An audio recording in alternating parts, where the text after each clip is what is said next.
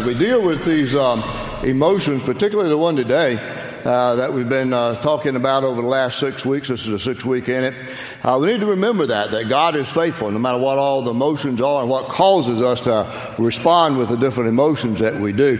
You know, we've been talking about using the emoticons that show our different expressions, and sometimes we use them on our social media when we text and email and those kinds of things. And so in the next 2 weeks, we'll be looking at the last two. We'll be talking about greed, and then we'll be talking about contentment, moving to where we really need to be able to say, I've learned to be content. Now, so far in the past, we've looked at these emotions: worry and temptation and anger and bitterness and resentment. And today, we're going to look at one that probably all of us have experienced at some time, and that is discouragement. And it's simply entitled, When I Am Discouraged. And so I raise a question for you, and that's this. Should it ever be that believers in Christ, Christians, followers after Christ, ever become discouraged? Is it okay to have some dark moments and some down times?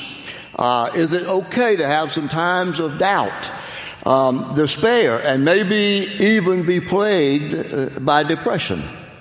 Well, we've listened to our Shallow Christian on video, so let's see what he's got to say about this one.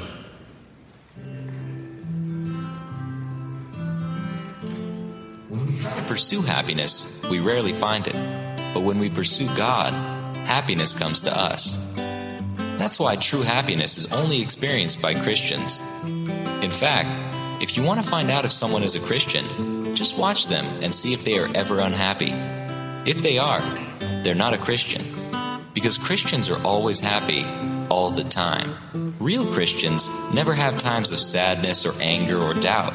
There is just no room for these other feelings with all of the happiness in our hearts. So if you have any Christian friends that are struggling with depression, or sad about the passing of a close relative, or just don't smile enough, let them know that they need to repent and get right with God so they can be happy, just like you.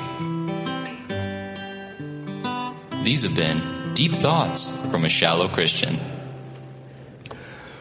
If you guessed with us when you haven't been following along, hope you understand that guy is tongue-in-cheek. That's just his way of saying that, you know, making light of a serious issue. So, yeah, that's okay. I mean, that's logical. We're human beings. We live in a fallen world. It's an imperfect world. There's still sin. Things aren't going to go perfectly the way we want to. We're only human, and we're going to respond to the events and circumstances around us. So, yeah, it's okay for believers to experience times of down. Now, what I want us to do today is look at a great biblical character, Elijah, who experienced that. He went from the mountaintop of great spiritual experience and victory to where he was discouraged in a very short period of time. In 1 Kings 18, we find his great battle and his moment of victory. And in 1 Kings 19, we're going to look and see what caused him to be discouraged. So look with me in 1 Kings 19. Now Ahab told Jezebel everything Elijah had done and how he had killed all the prophets with the sword. So Jezebel sent a messenger to Elijah to say, "May the gods deal with me, be it ever so severely, if by this time tomorrow I do not make your life like that of one of them." Elijah was afraid and ran for his life. When he came to Beersheba in Judah, he left his servant there, while he himself went a day's journey into the desert. He came to a broom tree, sat down under it, and prayed that he might die. "I have had enough, Lord," he said. "Take my life. I am no better than my ancestors." Then he lay down under the tree and fell asleep. All at once an angel touched him and said, "Get up and eat." He looked around, and there by his head was a cake of bread, baked over hot coals, and a jar of water. He ate and drank and then lay down again. The angel of the Lord came back a second time and touched him and said, "Get up and eat, for the journey is too much for you." So he got up and ate and drank. Strengthened by that food, he traveled 40 days and 40 nights until he reached Horeb, the mountain of God. There he went into a cave and spent the night. And the word of the Lord came to him, "What are you doing here, Elijah?" He replied, "I've been very zealous for the Lord God Almighty. The Israelites have rejected your covenant, broken down your altars, and put your prophets to death with the sword. I am the only one left, and now they're trying to kill me too. The Lord said, go out and stand on the mountain in the presence of the Lord, for the Lord is about to pass by. Then a great and powerful wind tore the mountains apart and shattered the rocks before the Lord, but the Lord was not in the wind. After the wind there was an earthquake, but the Lord was not in the earthquake. After the earthquake came a fire, but the Lord was not in the fire. And after the fire came a gentle whisper. When Elijah heard it, he pulled his cloak over his face and went out and stood at the mouth of the cave. Then a voice said to him, what are you doing here, Elijah? And he replied, I've been very zealous for the Lord God Almighty. The Israelites have rejected your covenant, broken down your altars, and put your prophets to death with the sword.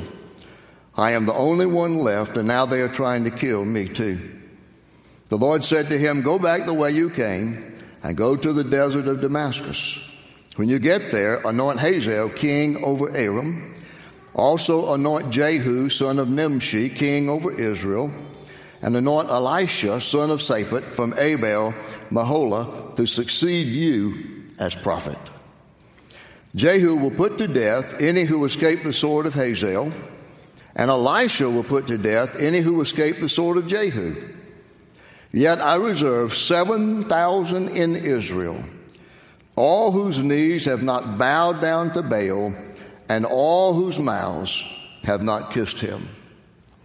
Now, you might be very familiar with that story, or it might be something totally new to you. But I think it shows us how a devout person of God can go through some bouts of despair and darkness and gloom that we would call discouragement. And so, first of all, let's look at that story and we see the reality of discouragement. We don't have to look very far.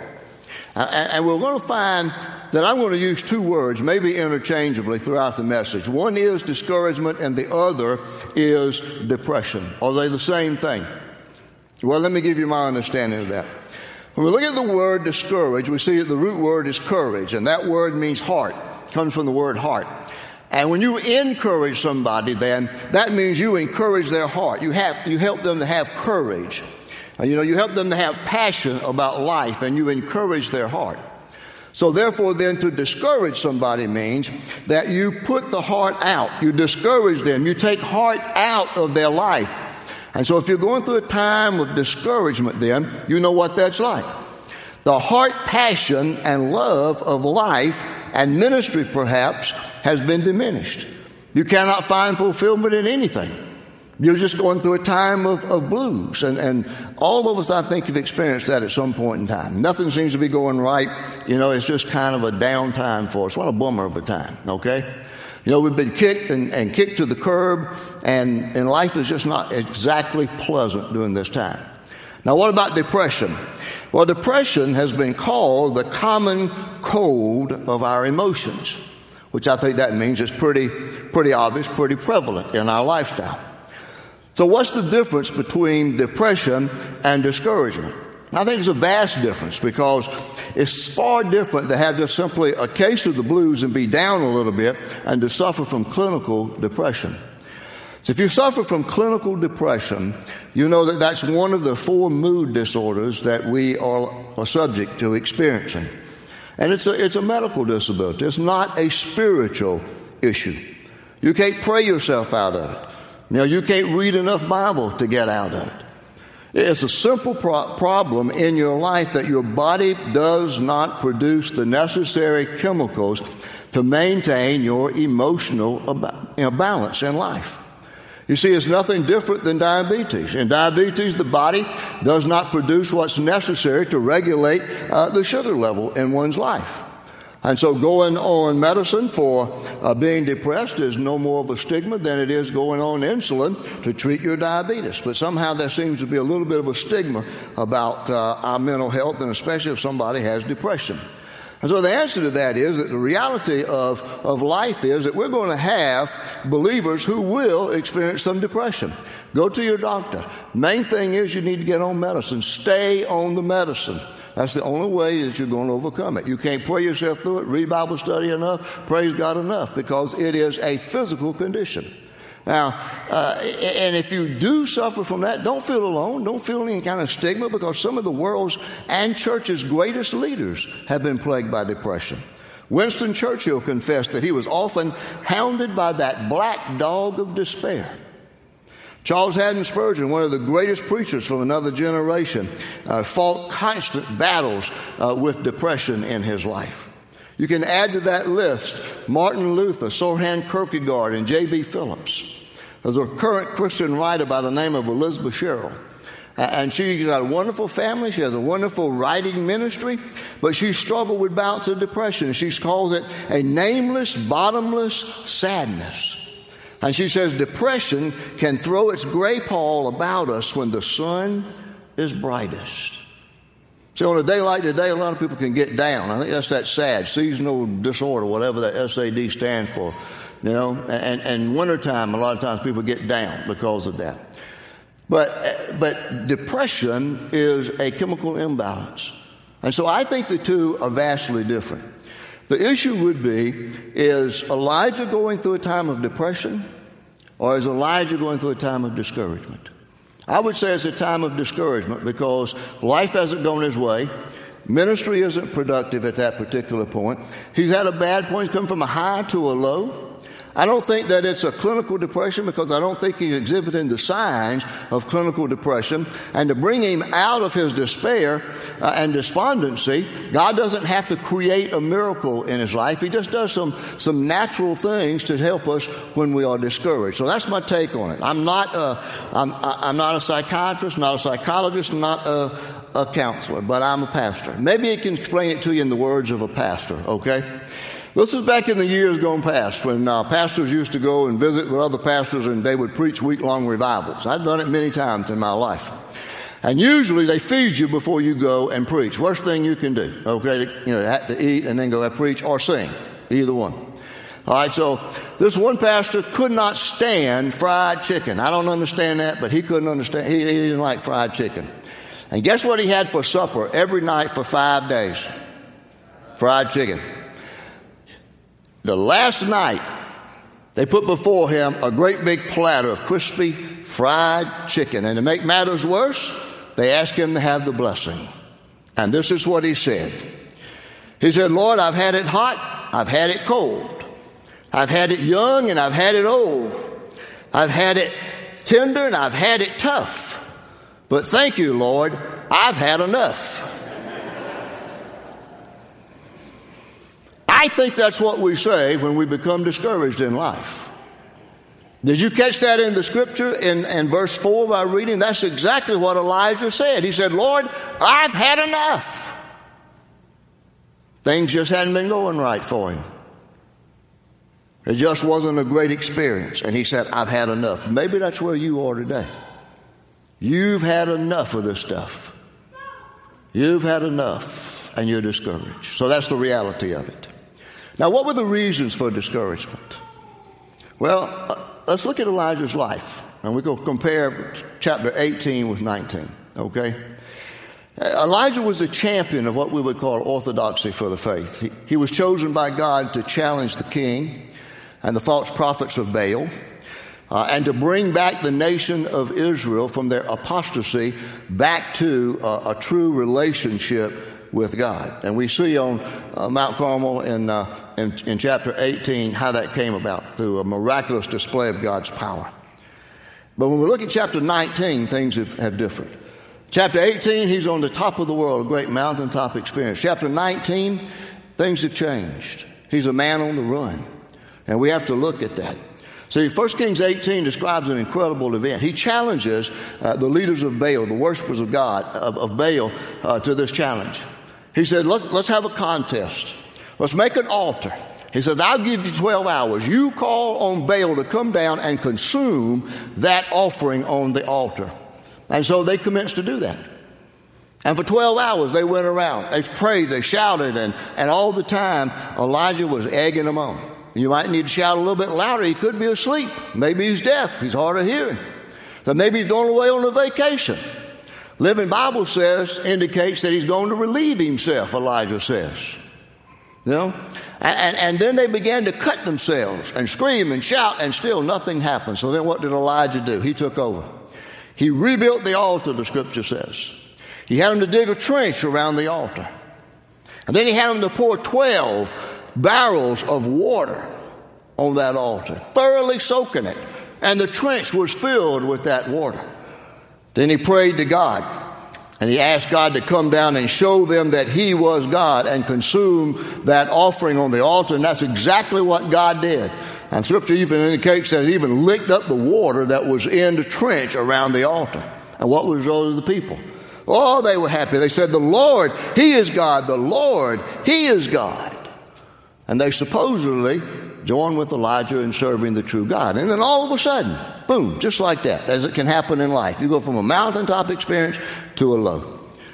Jezebel sends word to Elijah and says, you've killed all of my prophets, and by this time tomorrow, I'm going to kill you also. And the bottom just dropped out of his life. He fell into a dark moment of despair. He ran. And he ran all the way to Beersheba, the southernmost city in Judah. He left his servant there. He went another day's journey into the wilderness. You know, he simply wanted to get away from it. Psychologists call it withdrawing. And sometimes when we go through moments of despair, and particularly in depression, we withdraw. And we get out of the main flow of life. And when Elijah finally quit running and he sat down under that juniper tree and he asked God to let him die, he said, I've had it, Lord. Take my life, for I'm no better than my ancestors. What he was simply saying is, I haven't been any more successful in keeping your people in an orthodox faith than what my ancestors did. And he was just ready to give it up. And then out of sheer exhaustion, he slept. And God did something, ministered to him. He let him sleep. Then he gave him bread and water. Let him sleep another day. Gave him bread and water. And in that strength, he got up and he went another 40 days and 40 nights, about 150 miles as far south as he could go. Sometimes in moments of despair and disappointment and frustration and discouragement, the most spiritual thing you can do is get enough to eat, get enough sleep and rest for your body and for your soul to catch up then with your body. Then he went to a cave, wrapped himself in a cloak.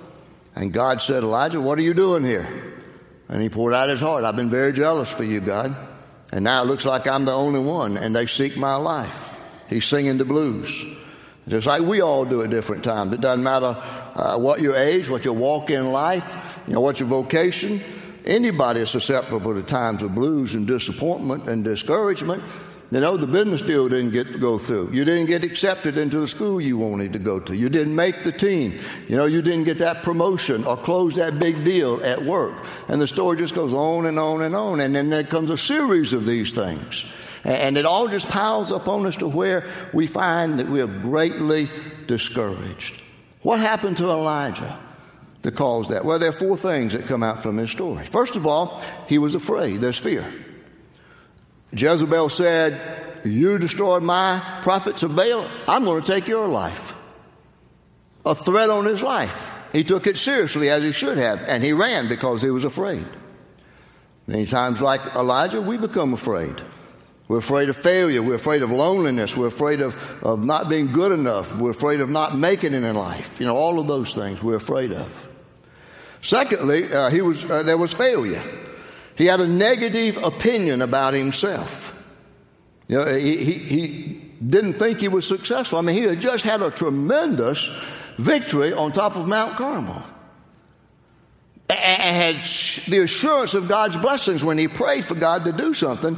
But at this point, he's saying, I'm no good. I'm incompetent. God made a mistake when he made me.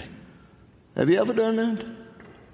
A couple of bad things happen and you lose focus on God and you're like, my life is nothing. I live in the pits all the time. I'm kicked to the curb. That's where I belong. Let me share with you some words that some people who were very successful in life had to say. John Quincy Adams, the sixth president, wrote this in his diary. He said, my life has been spent in vain and idle aspirations and in ceaseless rejected prayers that something would be the result of my existence beneficial to my species. There's a man who was president of the United States and felt like he contributed nothing. Robert Louis Stevenson, many of us, I'm sure, have read some of his works. And this is what he wrote, though, for his epitaph, a prolific writer. He said, "Here lies one who meant well, who tried a little and failed much." You know, if those people who were successful and others can feel like they were a failure, you and I can too. The third thing we see in Elijah's life is fatigue. He was emotionally drained. He was physically exhausted. And oftentimes, mountaintop experiences can leave us that way. What he needed was rest and renewal for his body. We got some runners, I know, in the life of our church. And you know that runners have to get, sometimes you get in that place where you get a runner's high and you can keep running. Then there are times when you as a runner, you know that you hit the wall. And what that means is that your carbohydrates and the hydration have been diminished. And your body feels like it needs to give up, and you have to keep on going if you want to run the race.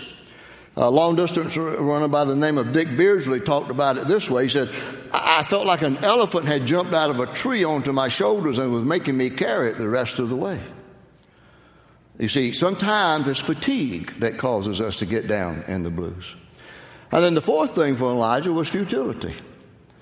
Elijah said, "I am the only one left, and now they're out to get me." He feels alone.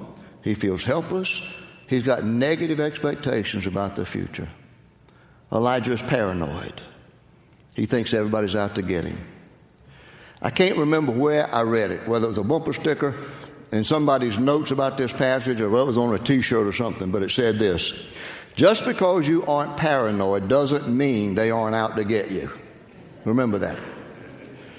See, Elijah was all of this after that great victory.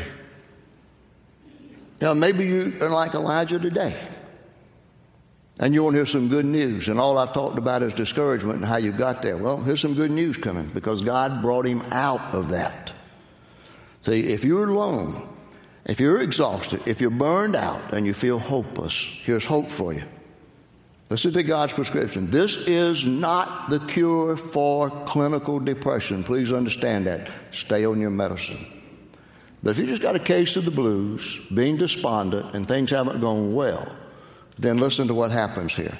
Here are four things that took place that helped Elijah for the resolution of his discouragement. First of all, take time off.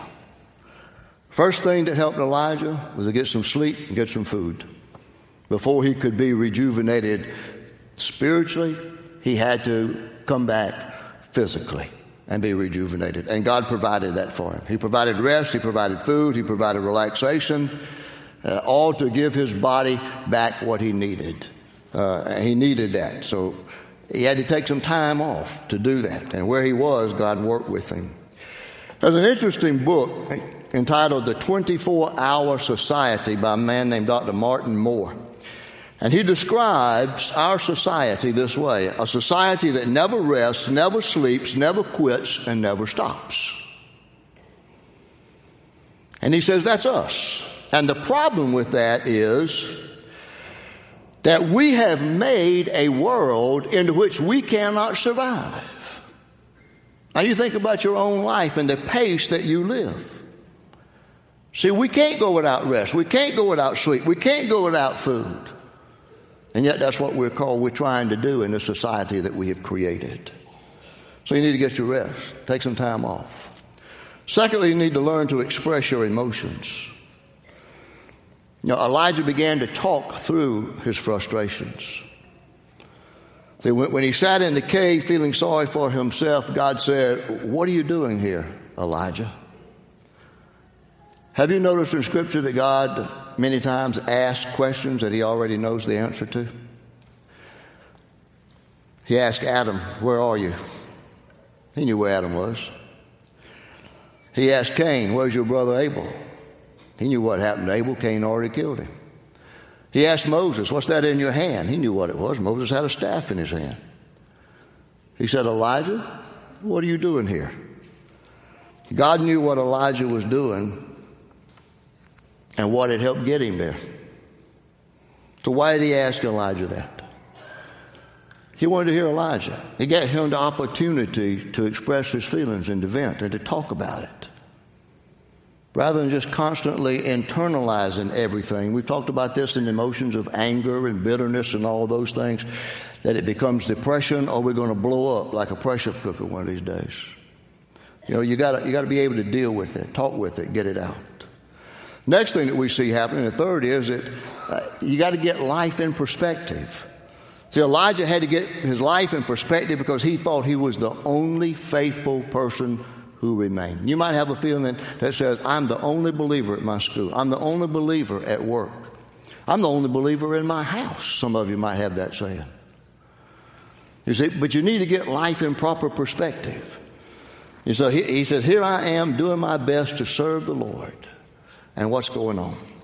God's forsaken me. I'm left alone. It's me against the world.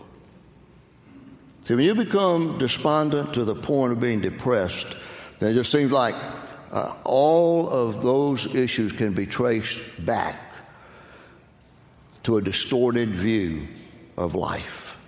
And what did God do for him? First of all, God revealed himself to Elijah in a fresh and new way. He revealed himself through a wind, a cyclone, ripped through the mountain, but God wasn't in that. Then there came an earthquake that shook the whole mountain, but the Lord was not in the earthquake. Then after the earthquake, he sent fire and lightning, but God was not in that. You see, God then came in that what we've known for all these years as a still, small voice, and the NIV says a gentle whisper. You see, our God is the God of wonders, but he's also the God who whispers. And we have to be still to be able to hear that voice. And Elijah was there in the cave, and he heard that gentle whisper of God's voice. And God was saying to him, just because I haven't done anything miraculously in the last 24 hours or so, you know, like he did on Mount Carmel, I'm still here with you. I'm here with you. See, God might have been silent in some ways, but he wasn't absent. See, remember this, get life in perspective. You're not alone. You're not the only one, and God has never left you to desert you. If you feel that way, read Psalm 139. There's no place you could go that God's not there with you. And then the last thing we see is get back in the flow of life. When you take yourself into a cave and you live in isolation, you're probably pretty much going to stay in self-pity. You need to get out of that cave. You need to get out of that cave and get back into the flow of life. And that's what God sent Elijah out to do. He gave him a new mission. There was a king to anoint. There was a prophet to anoint to succeed him. There was other work to be done. God gave Elijah a new vision for his life and for his ministry. He renewed his call. He gave him a new mission. He assured him that others would finish what he started. And he told him that he was not alone in his desire to serve the Lord. So one of the best ways to quit feeling sorry for yourself when life hasn't gone the way you want it to is to get out and get back into the flow of life and do something positive. Don't just sit around in isolation. Don't wrap yourself up in yourself, but get out, get into the flow of life. That's what God said to Elijah, and that's what he did. And then as we face these moments, here's something I think that we all think about, deal with, and it's this. When we go through those dark times in life, whether it's a bout with depression or whether it's just, a time of discouragement and we're singing the blues and life hadn't gone our way and we feel like we're the only one, we want to get through it quickly. We want it to go away. We want it to heal quickly. But like Elijah, I think God left him in this for a period of time because there were some things that God needed to say to Elijah, things he needed to teach Elijah. And so the next time you're going through, if you're going through it now even, some times of discouragement and disappointment and maybe some despair that's almost like depression, then ask these things to God. Lord, is there something you want to say to me through this? Lord, is there something you want me to be doing that I haven't been doing? Lord, is there a new direction for my life that you want to communicate to me? Or maybe, Lord, what do you want me to learn about you and about life through this dark night of my soul? Lord, help me to hear your gentle whisper even through the dark clouds. I don't enjoy them. I wish they weren't a part of my life. But help me to hear your gentle whisper. You see, rather than just saying, I want it fixed, God, ask God, what do you want me to learn from you about this? Now, to be true, God does not want us to live on that level of being discouraged. He doesn't want us to be singing the blues. He doesn't want us to live isolated. He doesn't want us to be run down physically or mentally or spiritually. But during those times, that's the time that God can speak to you. Because the psalmist said, be still and know that I am God. And sometimes God has to get us still in his way so that we can hear him speak to us. And sometimes it's through times of discouragement. But he doesn't want you to stay there. He wants you to be renewed. He wants to renew your vision for life and excitement for life. He don't want you to be disheartened. He wants to put heart back into your life. He wants you to have a new vision for your ministry and for your life. And so if you're going through these dark times of discouragement and despondency and despair, then ask God, what do you want me to hear? What do you want me to learn? What do you want me to know? And just open your heart to him. And if you're going through that time right now, then ask those same things of God. And move out of that time of despair and despondency into the life that God wants you to live. Let's pray. Father, we thank you for your love, your power, and your grace in our life. We thank you, Father, that you are a mighty, wonderful God, and that you are the God who works wonders and does creative things. And yet we thank you that you come to us oftentimes in that still small voice or that gentle whisper. And I pray, Father, that in our times of despair and despondency and discouragement, that we will be able to hear you speak to us and hear that gentle whisper so that we will know what you're saying to us and how you want us to respond in life. So, Father, I pray that today, anyone dealing with those issues today of despair and despondency can find a sense of renewal through a relationship with you, either confessing Christ as Savior, embracing him as Savior, finding forgiveness of sins, or coming to you, Lord, and saying, Lord, what do you want to say to me? What do you want to teach me? What do you want to do if they're a believer, but yet who've gone through this time of disappointment?